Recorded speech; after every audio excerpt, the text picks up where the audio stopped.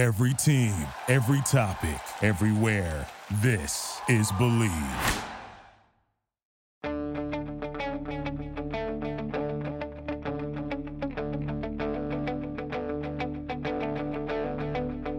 Ich warte seit Wochen auf diesen Tag und tanz vor Freude über den Asphalt. Als wär's ein Rhythmus, als gäb's ein Lied, das mich immer weiter durch die Straßen zieht. Komm dir entgegen. Hello and welcome to Gegenpressing, the Bundesliga podcast. I'm Manu, and not here today is Stefan Bienkowski, but that's fine because I recruited, well, they're pretty much the usual cast now. It's just how it is. And that's Chris Williams and Matt Ford. First of all, Chris, how are you doing? Great to have you back on the show. Thanks for inviting me back on. Doing very well, thanks. Lots going on. Tons of football, a little bit of a break coming up. But yeah, I'm very good, thank you. Yeah, inviting you on, like, come on, you're a staple. Founding member of this podcast.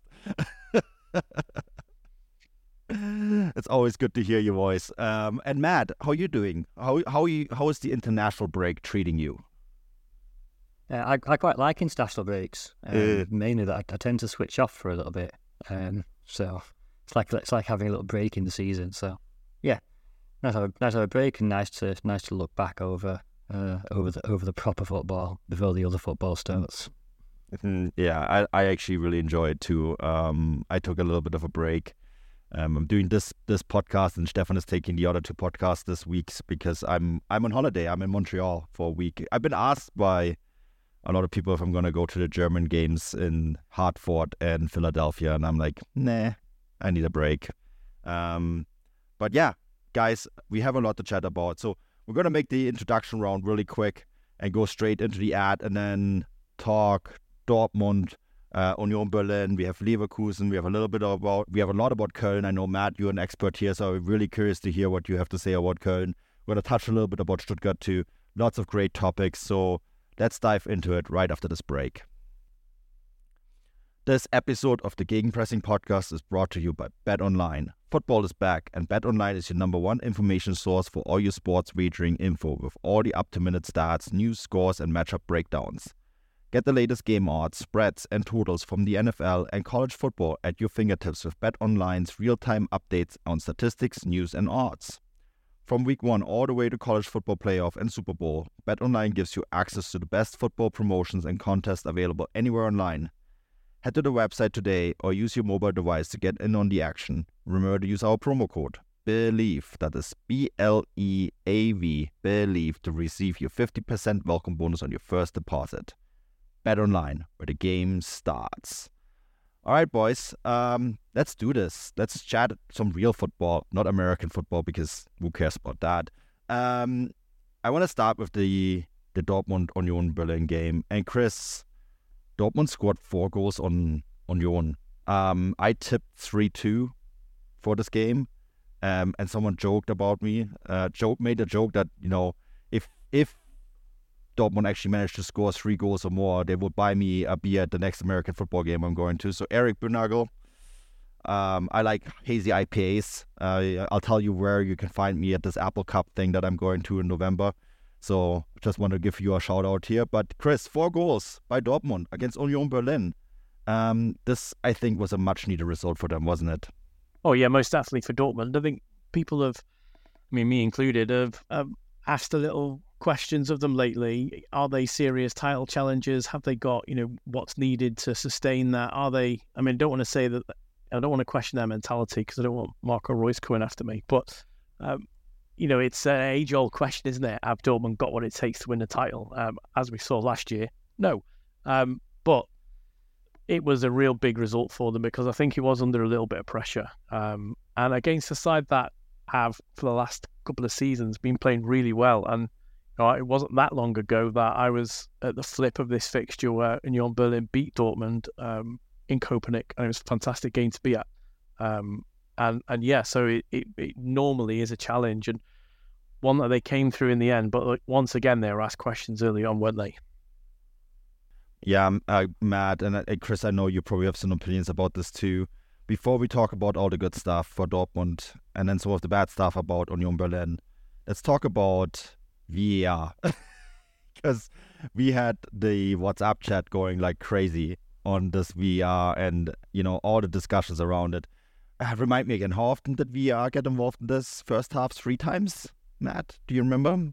Yeah, I think I noted down 3 times. And I was actually quite interested to see that when I was noting them down, I was doing so with the help of the highlights and actually making a note of when the whistle was blown for a certain foul and then counting the time until the actual penalty or whatever decision was made, and counted up each time, 4 minutes, 2 minutes, 3 minutes, whatever it was, and then noticed that there were only 6 minutes in inverted commas added on at the end of the first half, when there must have been more in terms of just based on my really, really amateur counting off the highlights package. But then I also came across an article in Kicker magazine here in Germany pointing out that there had actually been a total of 15 minutes of VAR delay in that first half, but only 6 minutes added time. So I'd probably trust their figures a bit more than mine. So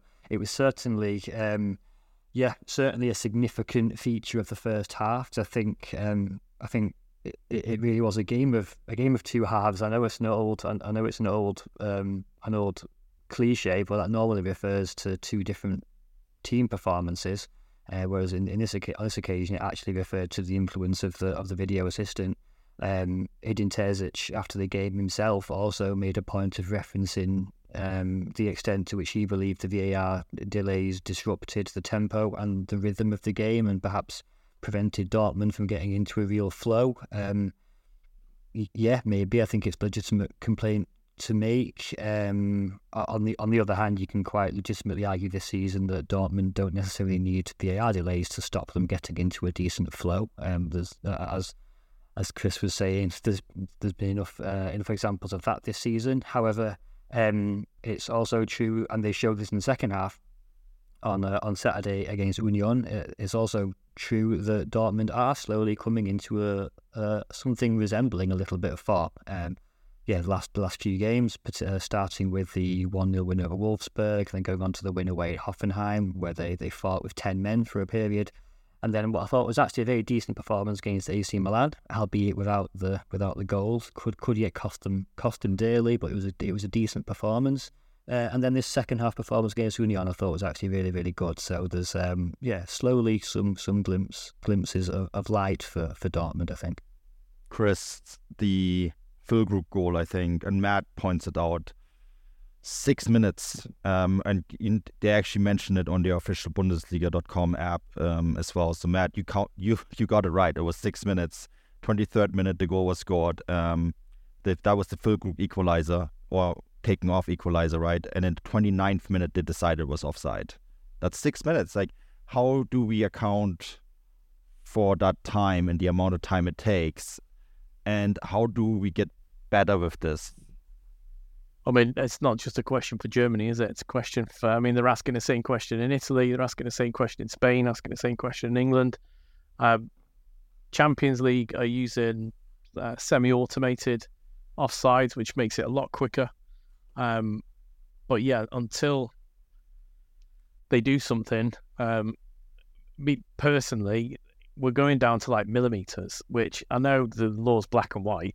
And if any part of the ball that can legally play any part of the body that can legally play the ball is advanced the second last defender, it's offside. But there is still in the law that you could be level. Where's level? If you'll never get level if you can go down to 2 and 3 millimeters. It's a difficult one, but it shouldn't be taking that long. And then obviously the penalty. Once again, is that a good use of it? The penalty is no penalty on the field. Is it a penalty? Subjective. Is it a clear and obvious error? That's something else you can chat about. But yeah, it did stop and start that first half. But as Matt's already said, Dortmund sometimes don't need any help from anyone to have a bit of a bad half. But they really turned it on second half. It was all I said to you. It was almost like a cup final at times. It was completely end to end. Like there was a lot more on the line than 3 points. It's fascinating watch that second half. Chris and Matt, I know, Matt, you and I in particular had a very emotional exchange in our WhatsApp chat. It's too bad Stefan isn't here because he got involved as well. But how would you guys feel about a coach's challenge for VAR instead of making every decision go through review? They do this in hockey here in Canada and in the US, where basically the referee gets a coach's challenge. And if he gets it wrong, it's a 2-minute penalty. So, they have to be really careful about this decision. And it works particularly well for offside. They use it for other things as well, but offside is one where it comes out quite often. And it has to be clear and obvious. First you, Chris, how do you feel about that? And of course, Matt, feel free to chime in as well. I'm going to say no, because I would have said yes, but now there's a subjective element to offside. So it's an absolute, it's black and white. That's changed. There is a subjective element to it. So especially if someone has deliberately played the ball or not, that's subjective. And I think there's that. And refereeing myself, I know for a fact that most players don't know most of the laws of the game. So I wouldn't appreciate that many coaches do. I listen to post-match interviews. Can I quickly insert that? Like, wouldn't that force coaches to know the rules better? Because if they get it wrong, there could be a penalty involved. I mean, yeah, potentially, but I'm still of the opinion that VAR works if it's not overused and if it's not. So that, for me, that penalty at Dortmund is the wrong use of it, because Hummels puts his foot out to block the ball, in my mind, and it's the follow through, the kick that kicks into his foot. I don't think it's a careless challenge. I think it goes to block the ball. It's subjective. The penalty wasn't given on field. I don't feel that is an overturned error. I don't think it's something that I should be getting involved in. And obviously, then you've got the delay. You've got to go over to the screen. You've got to look at it. It's re-refereeing that area. It's the age-old question: when does it come in? Because we all thought it would come in for, blatant trip or someone's punched the ball over the line, like a Maradona sort of thing. But there's no creep in it. But then there's certain times it can be used and certain times it can't be used. It's just, I wouldn't say it's been rushed in, because it's been in for like 5 or 6 seasons now. In fact, probably even more, because you lose 2 years of COVID. Forget how long it's been in. But I don't think it's been brought in particularly well. I think it's a good idea, but it's not being executed very well, and it leaves a lot of ifs, buts, and maybes, which doesn't help because it was supposed to stop that. What do you think, Matt?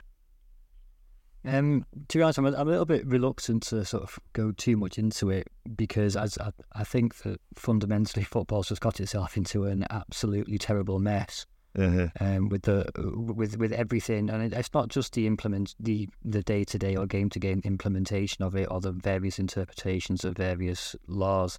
I think you can debate that all day. Just goes to reinforce the subjectivity of the whole thing, to be honest. But I feel like the whole experiment right from the start has been based on a fallacy. This fallacy that you can achieve an objective perfection in football, and I'm of the opinion that you just can't. And I suppose then it comes down to 2 fundamental readings of the game, and to the fundamental degree to which you are, or to which anybody is happy to sacrifice, I suppose, the flow and natural spontaneous enjoyment of the game in order to achieve this perfection. I think there can be degrees of that. Personally, and it is just me personally, I'm not prepared to really sacrifice any of that. And then when people say, "Oh, but you need to get the decision right," I disagree. I don't think you do. I think football's fine.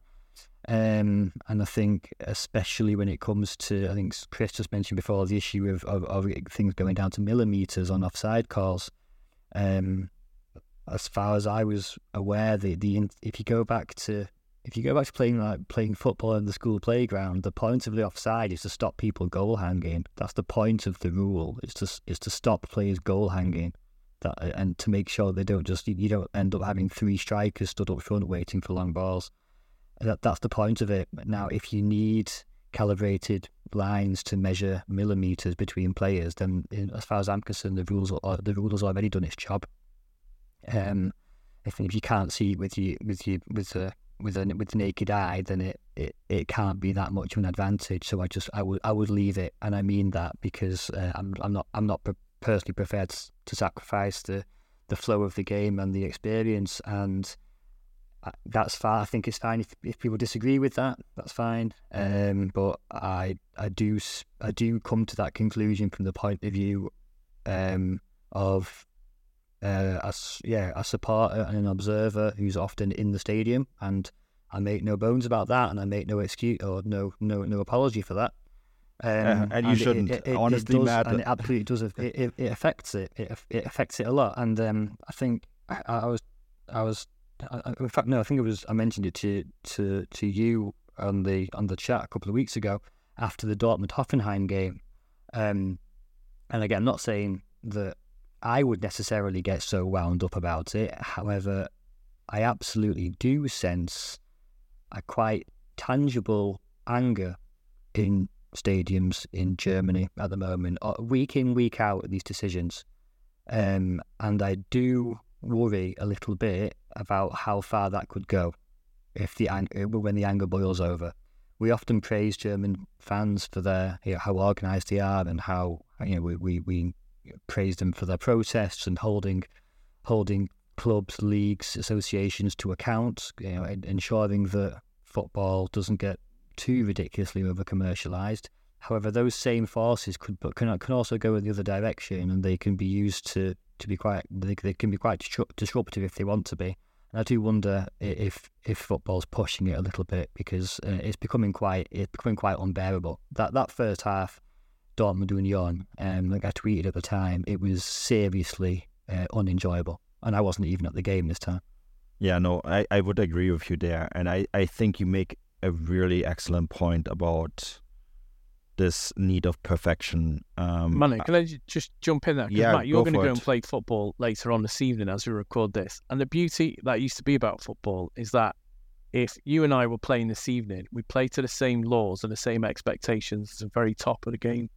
And it almost, if you bring in too much technology, it almost splits that. And then it doesn't help anybody else who isn't using that technology, because the expectation when people watch the television is that degree of almost unachievable perfection, as Matt's already said. I'm with you there. So goal line technology, I think, is brilliant because it's instant, and now it will malfunction occasionally, but it's instant. It's there as the ball crosses the line. No, it's not over by 1 millimeter. And I know I'm saying about offside being a millimeter, but the law says the whole of the ball's got to be over the line. So if it's not 2 millimeters over the line, it's not. Now, you're not going to get that on a Saturday. I appreciate that. Someone's going to say either it's in or it's not, and it's best guess at that instant. But if you can have instantaneous result, then why not? Because it doesn't slow the game down. But I have noticed the past maybe year and a half that there seems to be a grasp for 100% perfection, and you're never going to get it. And maybe that's, most of it's subjective anyway. So you can have a VR intervention and it's subjective. But that's why referees don't change the decision, or sometimes they do change the decision. Sometimes it's how well does the VAR argue their subjectivity. It's re-refereeing at times. That's, Chris, why I like the coach's challenge, and you just give one for each coach, and they have to get it right. Which, my suggestion would be you take away a substitution if they get it wrong, right? And maybe don't do it for something like offside. Do it for like a penalty, a missed penalty, But I am with you with this need of perfection, because you're not going to get that. And I read this really interesting article about baseball where they tried to bring in it's called a robo-arm. Don't ask me why it's called that. Where they basically replace the umpire with a computer that decides whether a pitch was thrown right or not, whether it was a strike or not, right? And they got the system perfect, but they actually didn't go along with it because they didn't want that sort of perfection. The players and the umpires didn't like it. And I think, there is almost like a beauty of not getting it always right. if that makes sense. And that kind of resonated with me when I read that, with what's going on in football at the moment. Unfortunately, though, Manu, and I'm playing devil's advocate here because I would personally happily see it all scrapped. But devil's advocate argument is that particularly professional football has got itself into such a situation where these decisions can be worth millions, if not billions, of euros to clubs and leagues and advertisers and sponsors and nation states and whatever other that's why you need to rein it in. There might be. Yeah, you need to rein it in. You need to limit it, right? You can't you can't have a situation where you have a half like this where there's 16 minutes spent on VAR. Also, by the way, on that note of 16 extra minutes, this was a point made at the start of the season. I think as a result of the extra time that had been added in the Qatar World Cup games and also in the Women's World Cup games, about if you tally up all these 10-minute, 12-minute extra time or injury times over the course of the season, you're almost looking at like an extra game or so for players. And I wonder actually what effect that could have, and not just on the players' health and well-being and their recovery times, but I've also noticed sometimes on some of the TV schedules where the TV, particularly, again, depends on the country, I suppose, but here in Germany on Sunday, it was DAZN who had the broadcasting rights for the 3 games, and given that on that particular Sunday there were 3, it was all quite narrowly scheduled, one after the other. And if you have one game then lasting 15 minutes longer, you end up missing the start of the next game. And again, that might just be a minor annoyance for a fan watching on telly. However, it could have serious financial implications for sponsors and rights holders, etc. So it's throwing up all sorts of issues. And again, just on the issue of challenges, that is actually somewhere where even I would be happy to compromise on that, because I think it's maybe a little bit utopian and unrealistic to expect the AR to be totally scrapped. However, I could maybe get on board with some sort of challenge thing, one challenge per half. Yeah, maybe. We should move on and talk about Union Berlin here, but maybe I think we all, this was obvious from this chat that we had, but I think we are all more or less in agreement that it needs to be reined in. The current status is not acceptable. I think we're pretty much in agreement there.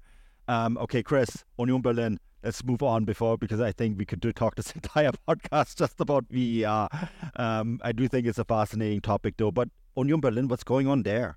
This is their longest losing streak since they've been promoted in the Bundesliga, of course, across all competitions, but even just within the Bundesliga. Is it too far to say that they've been found out, or is it just the chemistry isn't there yet because of all the moves that they've made? You've recently written about them. Tell me your thoughts about Union Berlin. What's going on here? This episode of the Gegenpressing podcast is brought to you by BetOnline. Football is back, and BetOnline is your number one information source for all your sports wagering info with all the up-to-minute stats, news, scores, and matchup breakdowns. Get the latest game odds, spreads, and totals from the NFL and college football at your fingertips with BetOnline's real-time updates on statistics, news, and odds. From Week 1 all the way to college football playoff and Super Bowl, BetOnline gives you access to the best football promotions and contests available anywhere online. Head to the website today or use your mobile device to get in on the action. Remember to use our promo code BELIEVE, that is BLEAV, BELIEVE, to receive your 50% welcome bonus on your first deposit. BetOnline, where the game starts. Yeah, when we were chatting just before we started recording, it's a difficult one, isn't it? Because they've been, I wrote earlier on in the season, the only thing that you shouldn't be surprised now about Union Berlin is, the only surprising thing about Union Berlin is that they shouldn't surprise you anymore, because they are a very, very good side. I think they've maybe not abandoned their principles, but because they've made the Champions League, they've maybe looked at bringing in a different type of player that maybe hasn't been seen before. They've always balanced, since they come into the Bundesliga, they've always balanced a little bit with experience, with youthful raw talent. And of course, they've lost some of that youthful raw talent as well.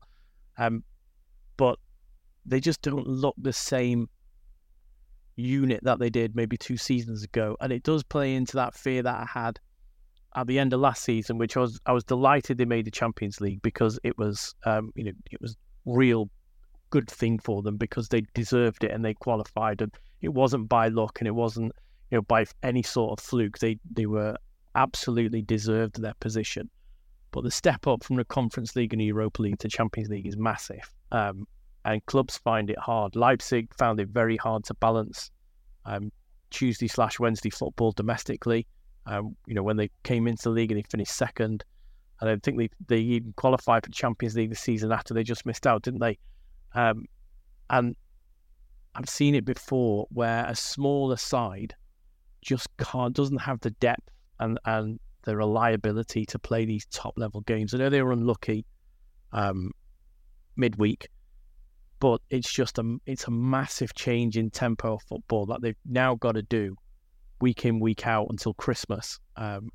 And then how's that going to affect the rest of their season? If they have a bad start to the season, by the time Christmas comes around and even the winter break, it could be too much for them. But yeah, I thought they were played through the middle. If you look at the last couple of seasons, they've been great at stopping the attack at its very most prominent point. So the high press they had, they were able to turn over the ball quickly, and their speed of attack was lightning. And they just don't seem to have that at the moment. And I don't know if it's a bit of fatigue or it's a bit that they've brought in a slightly different profile of player that hasn't fitted Fischer's mantra that he's lived by since they got into the league. And I do feel sorry for them, because they had to do something, because they've gone into the Champions League. If they'd not brought in the sort of experience they have this season, you could argue that they get absolutely wiped in that competition. That does nobody any favours whatsoever. But yeah, it's a difficult one for them. It's tough. I think you touched on some really interesting things here, Chris, because I like their signings in the summer. Gosens, of course, is a fantastic signing, right? And he has been actually playing really well for them. Volland comes in, he hasn't quite had the impact. Geraldo Becker was the man for them, right, midweek against Braga. A game, I think you're right, they were quite unfortunate to lose. Bonucci comes in. Bonucci scores against Dortmund, makes it 2-1. And you would have in the past, that would have been enough for them. 2-1, you would say, okay, well, they're going to be very disciplined in the second half. They're not going to allow the Dortmund come back in. And then Dortmund score 3 unanswered goals. And that is, I think, something where I see a bit of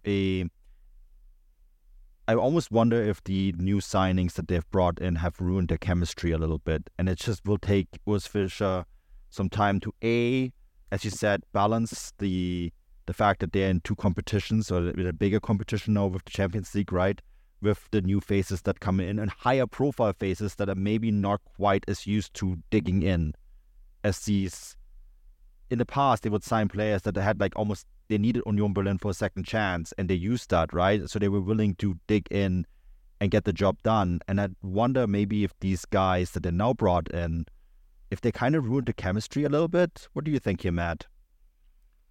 Yeah, I mean, I think maybe it can come across a little bit unprecise, can't it? Just saying ruining the chemistry. It's like, but how do you mean it? Do you mean it in terms of how they all get on together on the personal level, or the tactical chemistry? And to be honest, the tactical chemistry, I would say. I think there's a bit of both, to be honest. And I think particularly tactically, in terms of intensity of pressing and pace through midfield. I feel like they were 2 issues that really cost them against Dortmund on Sunday. If you think particularly for the counter-attack goal, which is started and finished by Brandt, and basically in the middle of that features Marco Reus, who, despite his many qualities, he's probably not known for his rapid driving runs through midfield, but that's what he was allowed to do. Can I just say one thing here, Matt, real quick? Against Union. One thing real quick, because the one thing that maybe we need to also point out is Schlotterbeck scores an absolute screamer, right, to equalize. Yeah. And they have been a little unlucky with that, because that's also what happened to them against Braga. Yeah, I think you can say that. There's not much you could do to legislate for either the Braga win or Schlotterbeck's goal, but I think they could have done more for for the other Dortmund goals. I was just mentioning the Julian Brandt one started and finished. I think you can do more to stop Royce in midfield. Again, not taking anything away from Dortmund, I thought it was a really, really well-worked goal, particularly Brandt starting and ending the move. And also for the deflected Julian Viersen effort. Again, you can talk about a little bit of bad luck on Union's part because it's taken a massive deflection. On the other goalkeeper, hand, though. yeah, on the other hand, the goalkeeper, and also I think in the build-up, I also wondered, and maybe I'm being overly critical here, but could Robin Gosens have got a little bit closer to Julian Brandt down the right? So yeah, it just seems like they're lacking those percentages in whether it's pace through midfield, getting tighter to men down the flanks. And whether that is a result of having brought in new players who maybe don't bring the same physical intensity, which Union built so much upon previously, or whether it's less quantifiable issues such as the human chemistry in the squad, them not being typical Union signings, or the mixture of all of those. It probably is a mixture of all those factors ultimately. Yeah, it's hugely fascinating. Chris, do you have any final thoughts on this before we move on? No, I think both absolutely nail that there. It's true. It's just something that we're going to have to wait and see, reevaluate maybe during the winter pause. There is maybe one thing I would add, and that is I wonder if it does have an effect on them in terms of recovery times and mental preparation by effectively playing 6 Champions League away games. I know they don't exactly have a bad record at the Olympic Stadium. They've beaten Hertha there enough times in recent years, but it is obviously a completely different environment. You're playing I think it has actually a slightly bigger pitch. Not that it makes a huge difference, but I think it is actually bigger. And it must take a lot.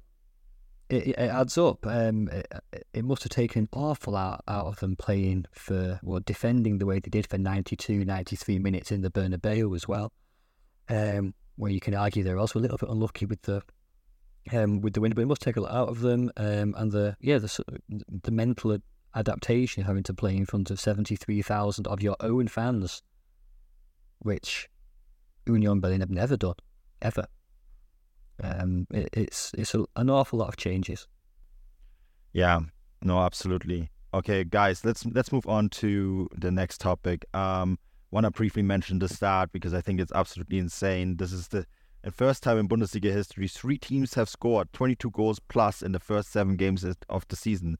Bayern, of course, with 23, Leverkusen with 23, Stuttgart with 22. Stuttgart just don't want to go away. Hey, I'm really, really sorry if you listen to my fantasy Bundesliga advice and so on, Sergio Guarassi. I was wrong. I apologize. The guy can't stop scoring. That sounds like a bit of insider trading, that, to be honest. Oh, my goodness. recommending that people take Sergio Guarassi out their teams. Let's be honest here. The underlying stats suggest that this will stop at some point, right? That's just how it's supposed to be. I didn't think that he would add another 3. Come on, no one in 15 minutes. Yeah, it was impressive. Let's be honest here, that's crazy. Yeah. And I turned up to the Stuttgart game this season last week when they played in Cologne for the one game that he didn't score. Oh, that is crazy. 14 goals now in his first 7 games, which is a Bundesliga record, right? It's 13 goals, in 7 Bundesliga games. It's a new Bundesliga record. And it's also the most he's ever scored in a single league campaign. His previous record was 11. It's just crazy. It just doesn't stop. Of course, the other team is Leverkusen. Chris, Leverkusen, title candidate? What do you think here? No. No, that's a very flippant answer. And I only say that because I said yes the other year, and then after Christmas, the arse fell out of them badly, didn't it? And I looked absolutely stupid. But currently, they're playing very, very good football. And title's a big word because it's a marathon, isn't it? At the minute, they've started very, very well. They just got to keep going. But yeah, their football. And I rewatched the highlights this afternoon, and some of those goals, it's just real fluid football from front to back. they are playing exceptionally well. My only fear with Leverkusen is when they do, or when they're at the very top of the game, it only takes a slight wobble, and they tend to fall off rapidly. Now, maybe Xabi Alonso is the person to rectify that. We'll have to wait and see. But I still believe they've got a very, very good squad, one of the best in the league. It's just, can they grind out those awful results that teams need around February 1-0, or if they're getting beat 2-0, can they drag back and get that draw that's needed? And obviously that's hypothetical at the minute, but going on current play, they are playing fantastic football from front to back. Keeper, still an issue for me at some point, maybe. Nice guy, met him many a time, sat down and chatted with him, but prone to an error occasionally. Is that going to come up? But at the minute, they're playing very well, but I don't know if they've got what it takes to be a sustained title challenger come May. Well, I got burned really badly the year after. Remember, Chris? I tipped them to win the title, and you did, and then they got almost relegated. Anyways, I got burned often enough by Leverkusen. And Matt, you said in the chat when I suggested that wait till March. That's probably a pretty smart suggestion. Before you go to anywhere and put a bet down on Leverkusen, maybe wait till March. But they are very good, and they did dominate Cologne in that game. I guess it's not a derby because Köln lost. I've learned a long time ago, it's only a Rhein derby when either Gladbach or Köln beat Leverkusen. Otherwise, it's just another game. But Matt, we do need to talk a bit about Köln, because there is a lot going on here. I said this in the preview show, but they look like a side that could actually get relegated. And they're such a massive club. Of course, they've been there many times before. Köln is, correct me if I'm wrong, but you live in Köln, right? What's going on here? I mean, the first thing to say is that FC Köln are a club who can always get relegated, at least in this century. And I don't mean that facetiously. I mean, I think since 1999 they've been relegated 6 times, which also means they've been promoted 6 times, which also takes some doing.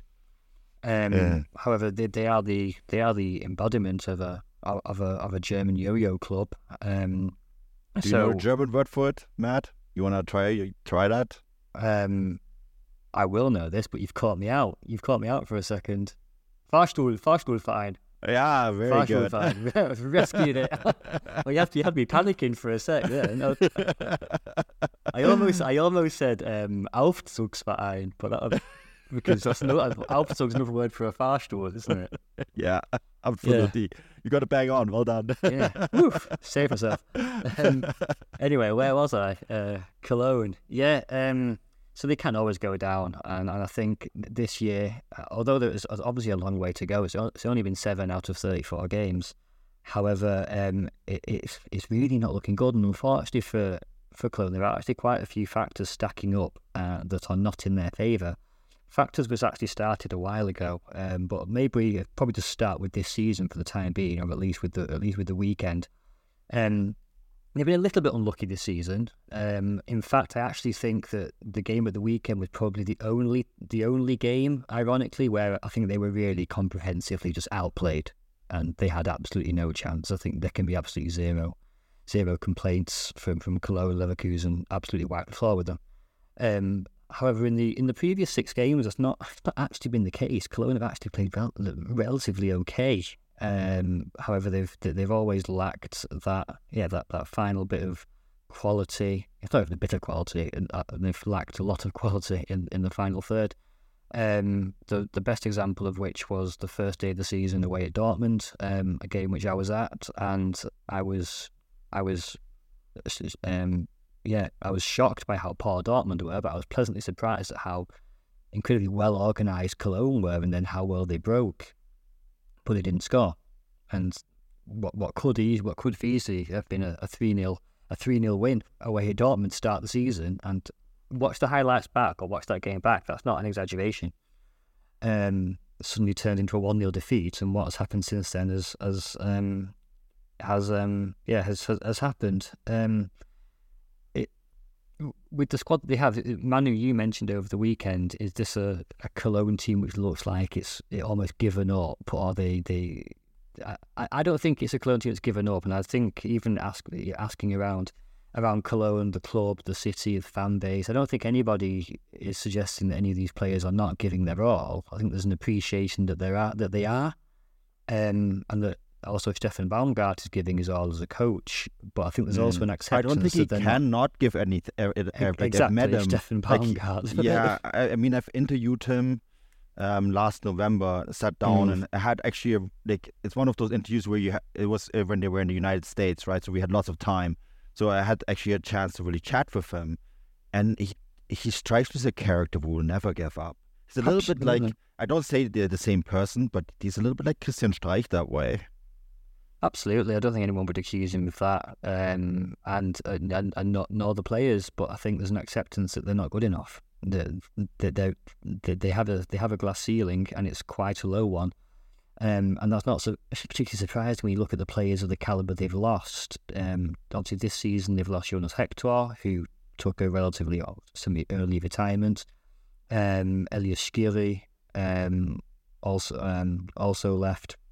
And there's two absolute linchpins and two examples of genuine international or at least semi-international quality in the centre of a Bundesliga midfield, and that makes a huge, combined with Florian Kainz, the captain this season, that's a massive hole, particularly when you hear that both could also slot in either fullback position as well.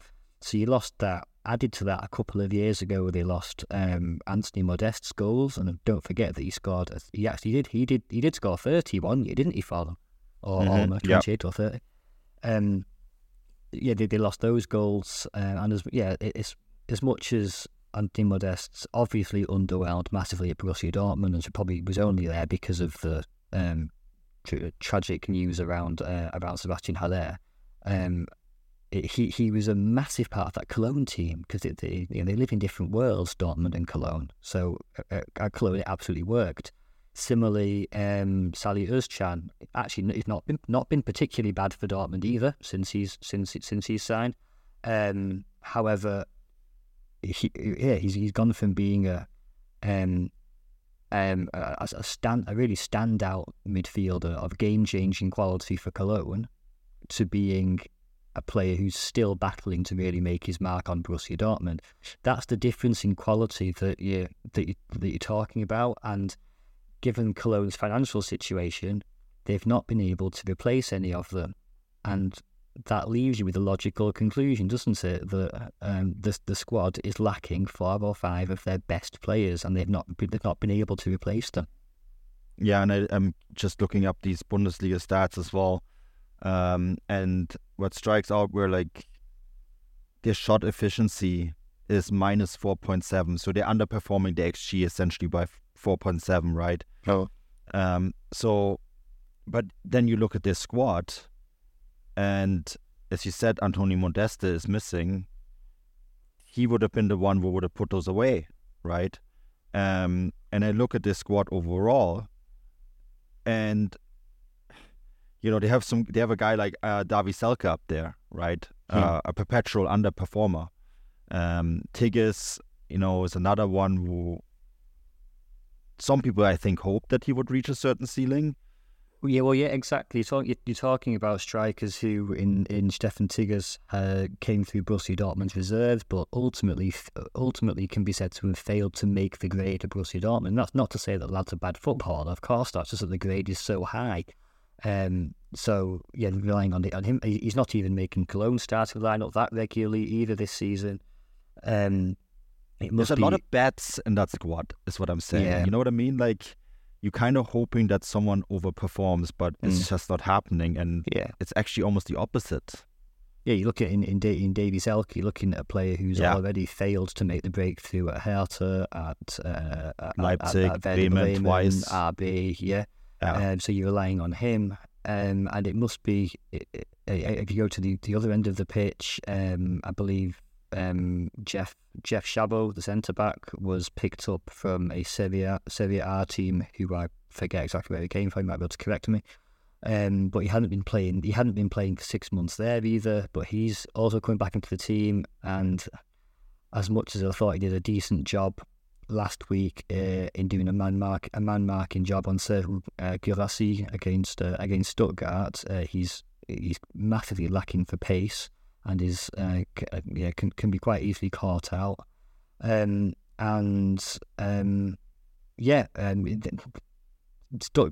Stuttgart, Cologne must be really wondering why Serhou Guirassy couldn't work out for them a few years ago. When in Cologne he's remained in the memory mainly for missing an open goal against Werder Bremen a few years ago, and yet here he is scoring 13 goals already for Stuttgart. So that's a massive frustration as well.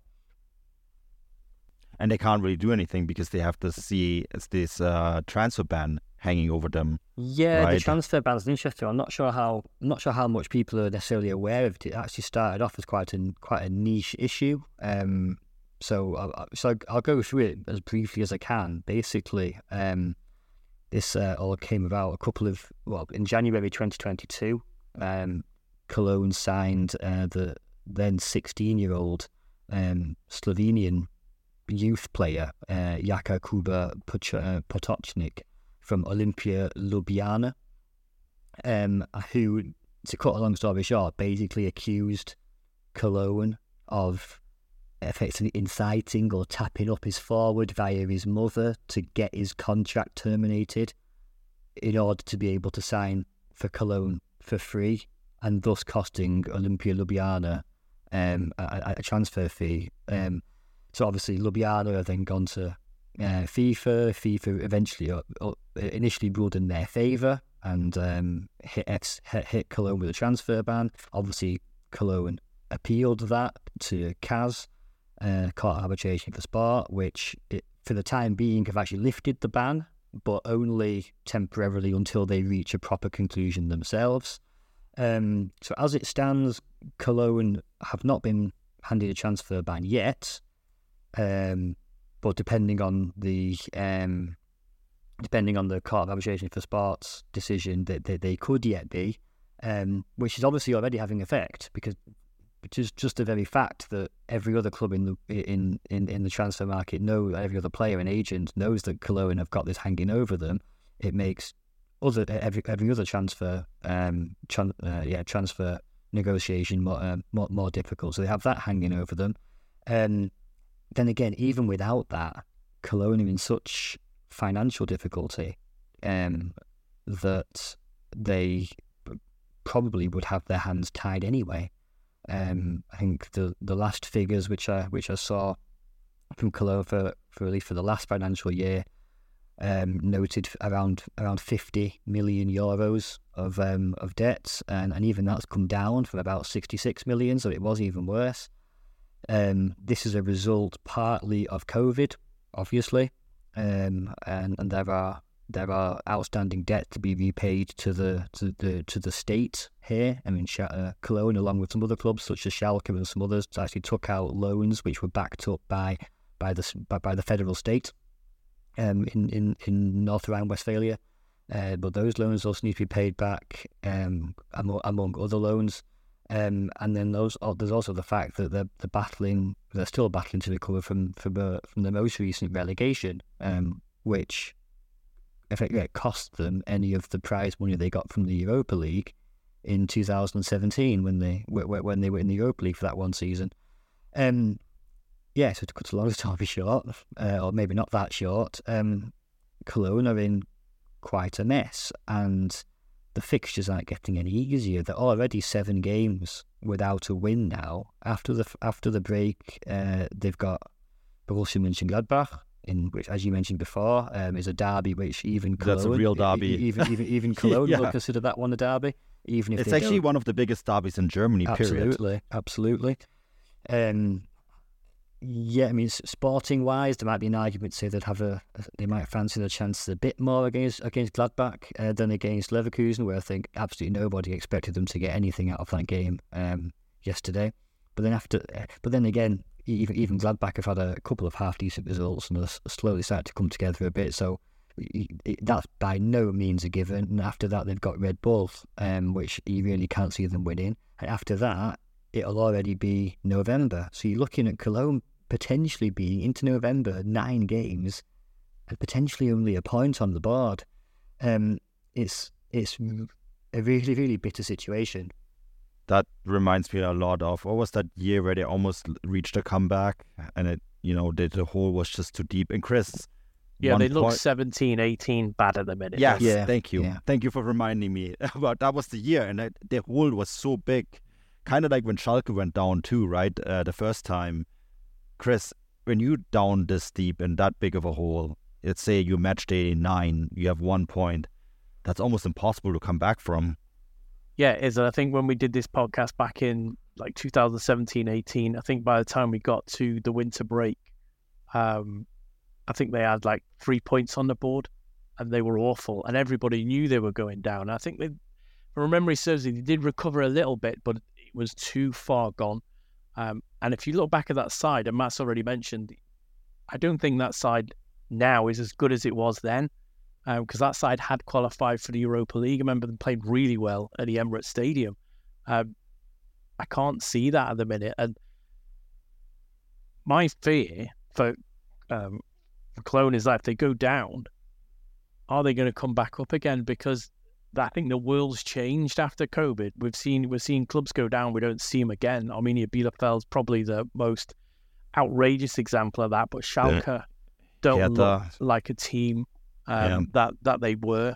It's going to be tough for them because they have got some big games coming up, as Matt just said there. Then I think looking at the schedule for them at the moment, maybe you can only see them picking up some points against Augsburg or Bochum, but no one wants to be playing 6-pointers in early November at all. It's going to be difficult for them. You both mentioned they're not even scoring. They got like 4 goals this season. They've just been battered. Are they going to get battered again? It's a difficult one because we've all seen that teams once again on that downward spiral. It's almost impossible for them to recover. And I don't like to look at the table until match day 10, but I'd be looking at the table now as a Köln fan because we're on match day 7 and they've got 1 point on the pod. I think that's a really good point that Chris makes regarding how the economic reality has changed for the entirety of German and European football. As I mentioned before, Cologne are no strangers to going back down. They've gone back down 6 times. They've come back up 6 times. But I think Chris is right that this is actually different now. Schalke are a great example. Bielefeld, as you mentioned, but also that second division is getting more and more packed with clubs who are in the situation of Hamburg, Schalke, Hanover, potentially Cologne again, Dusseldorf, the list goes on. It might actually get to the point whereby, ironically, Hamburg, having now been in that division for 5 years, is actually much more to their benefit in that the club is now completely structured to be a Division 2 team rather than a team like Schalke or Hertha or potentially Cologne or even a Mainz, who are also having a bad start, going down now with the economic difficulties that surround them. They're not going to have the 5 years to stabilise that, say, Hamburg have had, despite everyone laughing at Hamburg for those failed attempts at coming back up. So it's a really dangerous situation. If there's one perhaps silver lining, if you can call it that, at least for the time being, and yet this can also change, it's that the atmosphere and the attitude and the Stimmung in German around the club doesn't seem to have changed yet. If Cologne are known for anything that's not relegations, it's for having a pretty volatile, a volatile support, a support which is incredibly large and incredibly loyal, but can also be quite volatile. We have a German word for that too, Matt. What is it? I'm putting you on the spot again. I don't know. I can think of several. I'm going to go with Kölsch. I was going to say Chaosverein, but Chaosverein. Okay. Yeah. I think Kölsch works as well. But yeah. However, this time at least yet, and again this can change over the course of the season depending on how bad things get. But I've not sensed yet that there is that attitude around the support and the club yet that this could get very, very volatile and ugly. And I wonder if that's maybe just is also rooted in an acceptance of how things are. And I'm going to just quote a couple of things here because I was listening to a very good podcast here this week called Rasenfunk, which if anyone speaks German, I do recommend people listen to it. And they were speaking to Axel from one of the FC Cologne podcasts and another podcast over here, and a Cologne member. And he was basically going through the conclusions which came out of Cologne's recent AGM, and that was ultimately quite calmly that Cologne have three choices here. Either they continue the policy of selling off whatever they can around the club in order to fund themselves, which is what they were doing under the former finance director Alexander Werle, who's now at Stuttgart. And that policy is not wanted because it involves effectively selling assets against their future value, and that's not wanted. Also, they've got nothing left to sell. That the catering's been sold, for example, so they've got nothing else to sell on that front. Option B would be sales of shares and investments. We've been through this topic, haven't we, before on the podcast about how German fans see that, and particularly in Cologne, it's a perfect example. They're a club who, they might have separated the football division out into a commercial entity, but that commercial entity is owned 100% by the club, by the members, and they have actually just voted to scrap a clause in the club statutes, which would allow the board to sell 12.5% of shares in the case of emergency. So now the club can't even do that. Now the sale of a single share in FC Köln now has to go via the membership, even in the case of serious economic emergency. So that's not wanted either. So option C is what they're left with, which is effectively make do and mend with what they have, and somehow try. And this goes down to Stefan Baumgart and the director of sport, Christian Keller. Somehow scrape together a team which can survive in the Bundesliga and come at least 16th and give themselves a fighting chance. And that's for the time being. That seems to be, again, this is based on my experience, that would seem to be the acceptance around Cologne at the moment.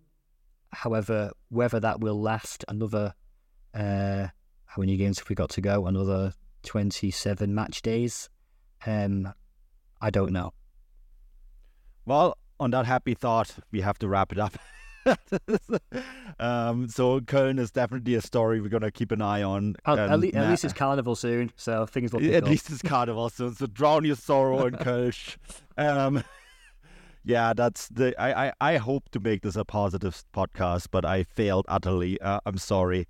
Anyways, we're definitely going to address Köln again this season. I know we have a lot of Köln listeners to this podcast. I know it's still, because we have a lot of listeners from the United States, and it's still a surprisingly massive club in the United States, which dates back to the 70s. So we want to address this again. So we're going to have Matt back to talk about this again.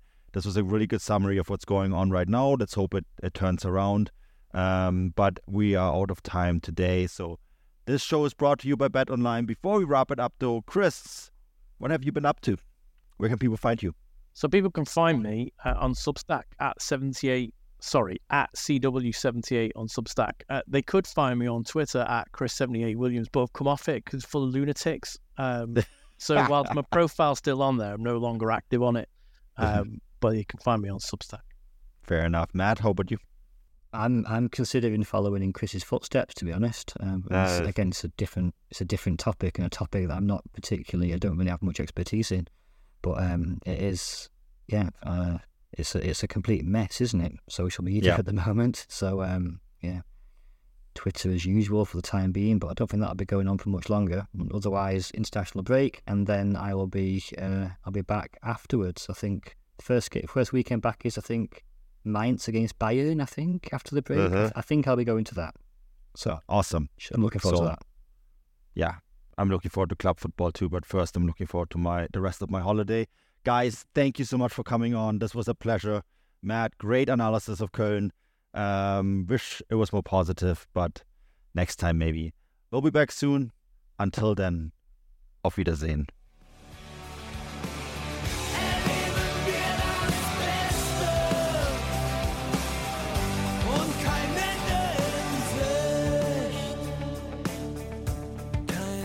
In Sicht.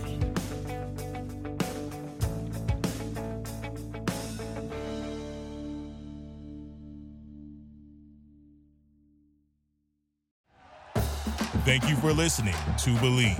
You can show support to your host by subscribing to the show and giving us a 5-star rating on your preferred platform.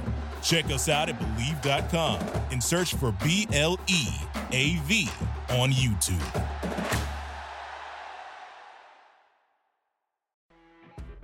You know when you're listening to a true crime story that has an unbelievable plot twist that makes you stop in your tracks? That's what our podcast, People Are the Worst, brings you with each episode. I'm Rachel. And I'm Rebecca. We're identical twins who love true crime cases that make you say, didn't see that coming, and we hate the people responsible for them. Listen to People Are the Worst now on Apple, Spotify, or wherever you get your podcasts.